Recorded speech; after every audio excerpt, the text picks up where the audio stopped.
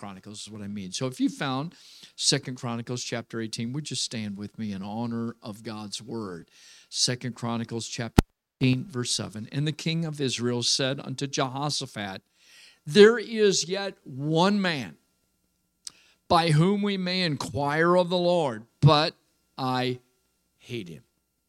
For he never prophesied good unto me, but always evil. The same is Micaiah, the son of Imlah. And Jehoshaphat said, let not the king say so. And we'll stop there. Let's go to a couple others, mainly Romans chapter 12. Romans chapter 12. The book of Romans chapter 12 and verse 2. Romans chapter 12, verse 2 says, and be not conformed to this world, but be ye transformed by the renewing of your mind, that ye may prove what is that good and acceptable and perfect will of God. Be not conformed to this world. I want to talk for a few moments about letting go of the world. Letting go of the world. Would you pray with me? Father in heaven, we thank you this morning for your blessings, your goodness, your mercy, and your grace, your faithfulness. God, we thank you this morning for all that you've done for us. Thank you for your presence that we've felt here this morning in this service already. And Father, now as we look into your word, would you challenge us to a deeper and a closer walk with you? And Father, give us a freedom and a liberty this morning. Give us the anointing of the Holy Ghost, and we'll thank you for it in Jesus' name. Amen. And you may be seated. Going back to 2 Chronicles, the king from the north came down to bring an alliance with the king of the south, and they were going up against the Assyrians, against the enemy of Israel. And he said, they've already had 400 other prophets. And Jehoshaphat said, isn't there one more? Haven't you got one more? I already got 400 opinions. And they all said, yeah, go up, you'll win. And he said, the king of Ahab said, yeah, there's one. There's one, but I hate him. Micaiah, I hate him because he prophesies evil against me. But you know what? He was right. Micaiah was right. You can find 400 other preachers that'll tell you what you want to hear, that'll tell you how you ought, you could live any way you want to live. But I've got an obligation to tell you what's right, folks, and what's in the Word of God. If I don't preach the truth, I can be the most dangerous man in your life, okay? And we got to stick with this book. So I want to talk about letting go of the world. Paul says in Romans, be not conformed to this world. Now, is it talking about the physical dirt, the earth? No, he's talking about the world system. What we find going on in this world, we don't have to be a part of. We don't have to. We live here, but we're really citizens of another world.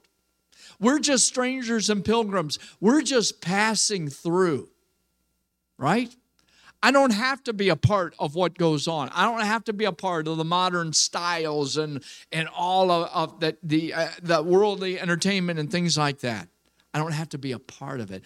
And so I want to talk about letting go of the world. When we repent, when we got saved, we were, what happened to us is the blood of Jesus washed us from our sins, but we repent means we take a different direction. So I'm walking one way in sin and with the world, and when I repented, I made a change in direction. I start to go the other way. There's a change in me.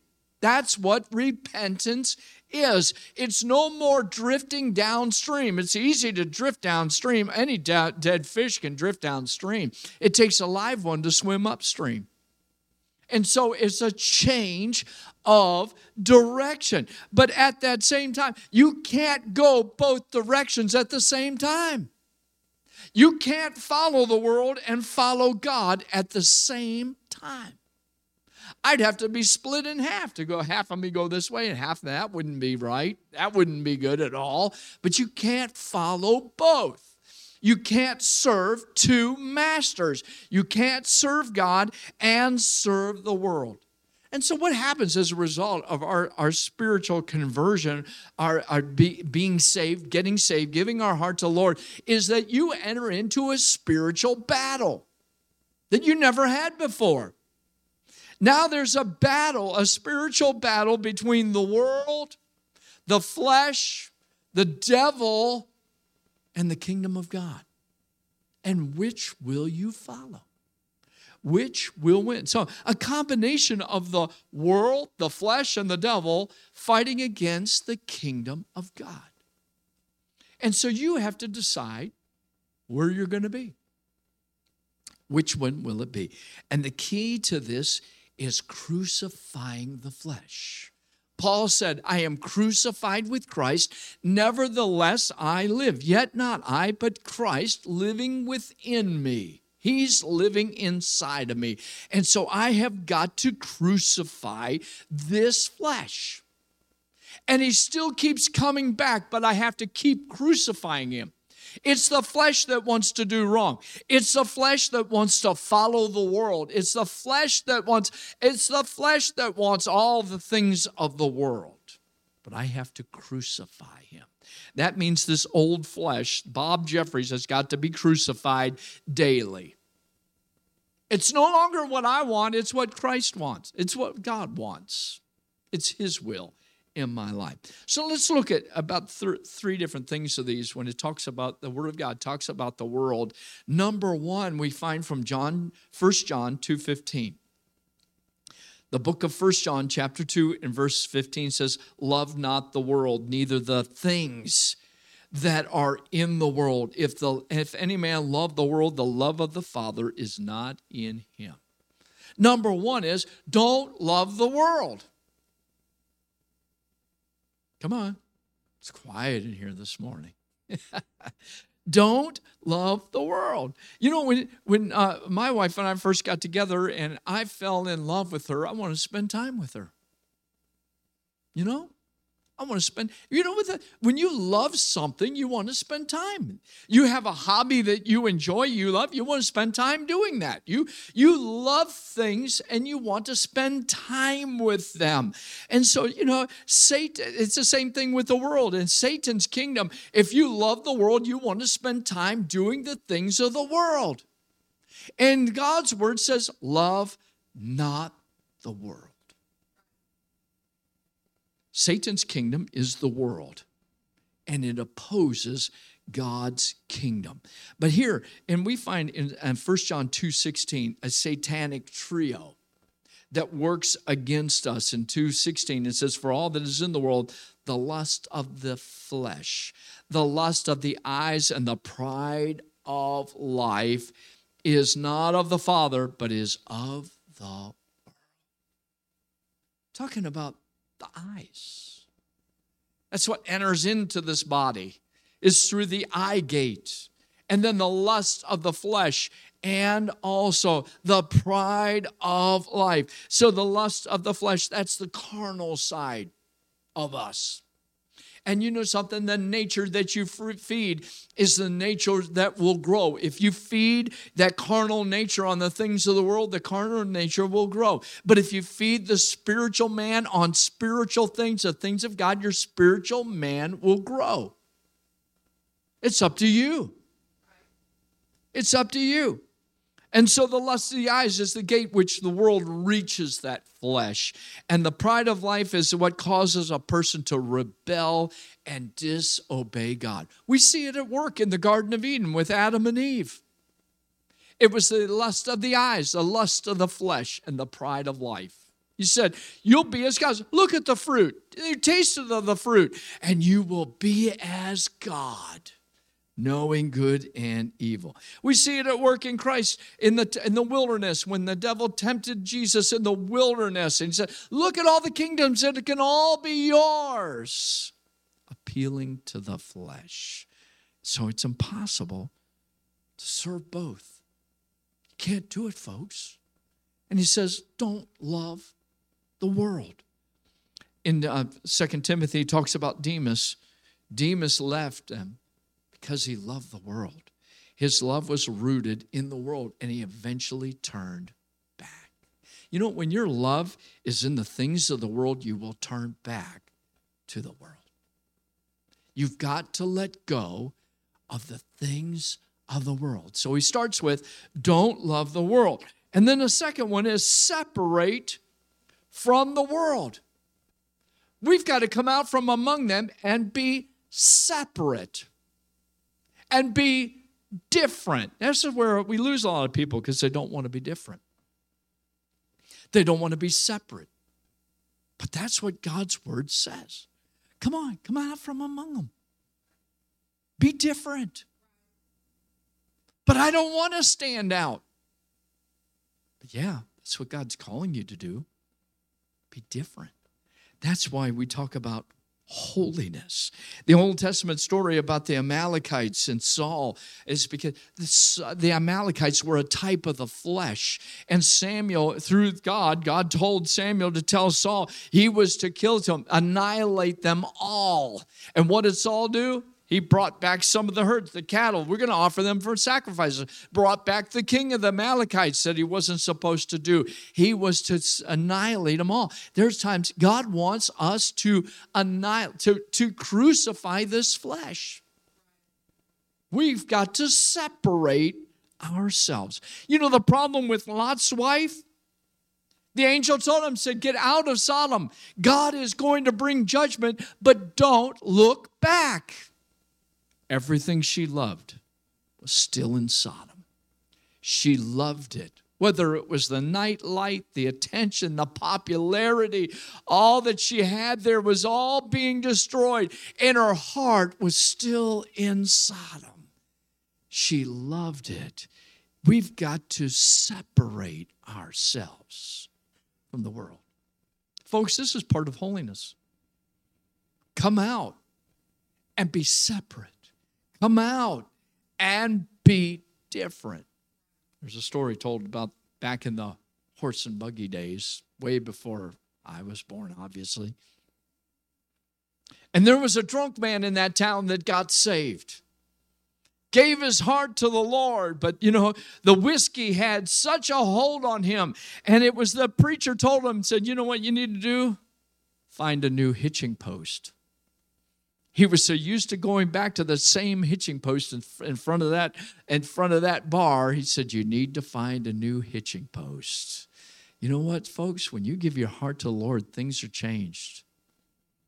You can't anymore be the same. You can't follow the same worldly crowd. You can't follow the same things of the world. You've got to find a new hitching post. You got to find there's some new things. I'm a new creature. Old things are passed away. They're gone. And I now have to separate myself. This is what we talk about holiness. I'm laying the groundwork here, folks, for this. There's 400 other preachers and more that'll tell you, oh, no, you don't have to change. You don't have to live like that. That's not what my Bible tells me. He says, love not the world. Then he says, you got to come out from them and be separate from the world. And then the third one is, don't conform to the world. And we find that, being conformed to something is to be similar in form or character, to be similar in form or character to them. The disciples were like Jesus, and they started calling them Christians, because they were just like Christ. They had conformed to him. But a person that conforms to the world, they accept all the things of the world, all the world system, all of that, all the styles, and that world will be like a vacuum pulling you back. You know something, folks? Compromise is a slippery slope, because the devil wants you back. He's not worried about the world. He's already got them. It's you that he doesn't have. And so there's such a temptation to come back and to conform again to the things of the world. And he says, be not conformed to this world, but be ye transformed. You got to be changed. There's got to be a change.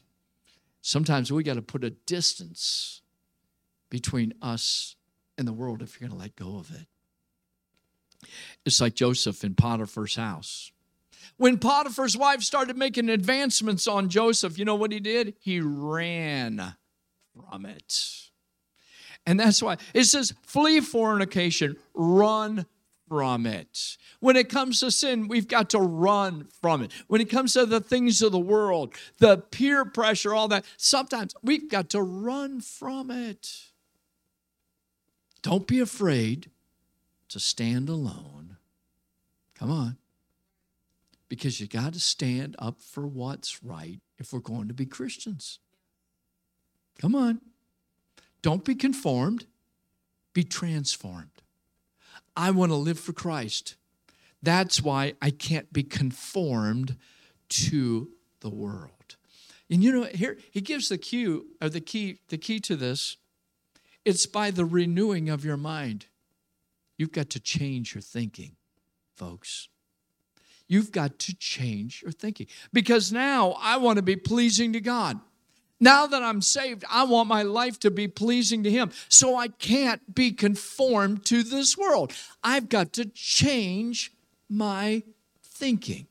And that transformation is going to be showing up in the way that you look, the way that you talk, the way you act. It's going to show up in areas of your life when you are transformed.